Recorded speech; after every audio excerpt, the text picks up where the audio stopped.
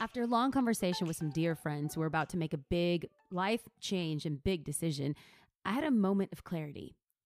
I realized in weighing out the pros and the cons that it's not like they were making a bad decision. I just wasn't sure that it was a good one.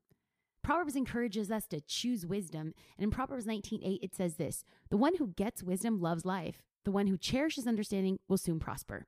So yes, we discussed what was right and what was wrong, what felt right, what felt wrong, what was wrong and what was right.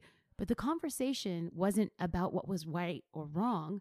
It was about what was wise. So much of our life would be void of conflict if we just realized that just because something isn't bad doesn't mean that it isn't wise. Just because something isn't wrong doesn't mean that it's wise. So when we are faced to make important decisions, what if we were to ask ourselves less about whether what was right or what was wrong and begin to ask ourselves the question, is this wise?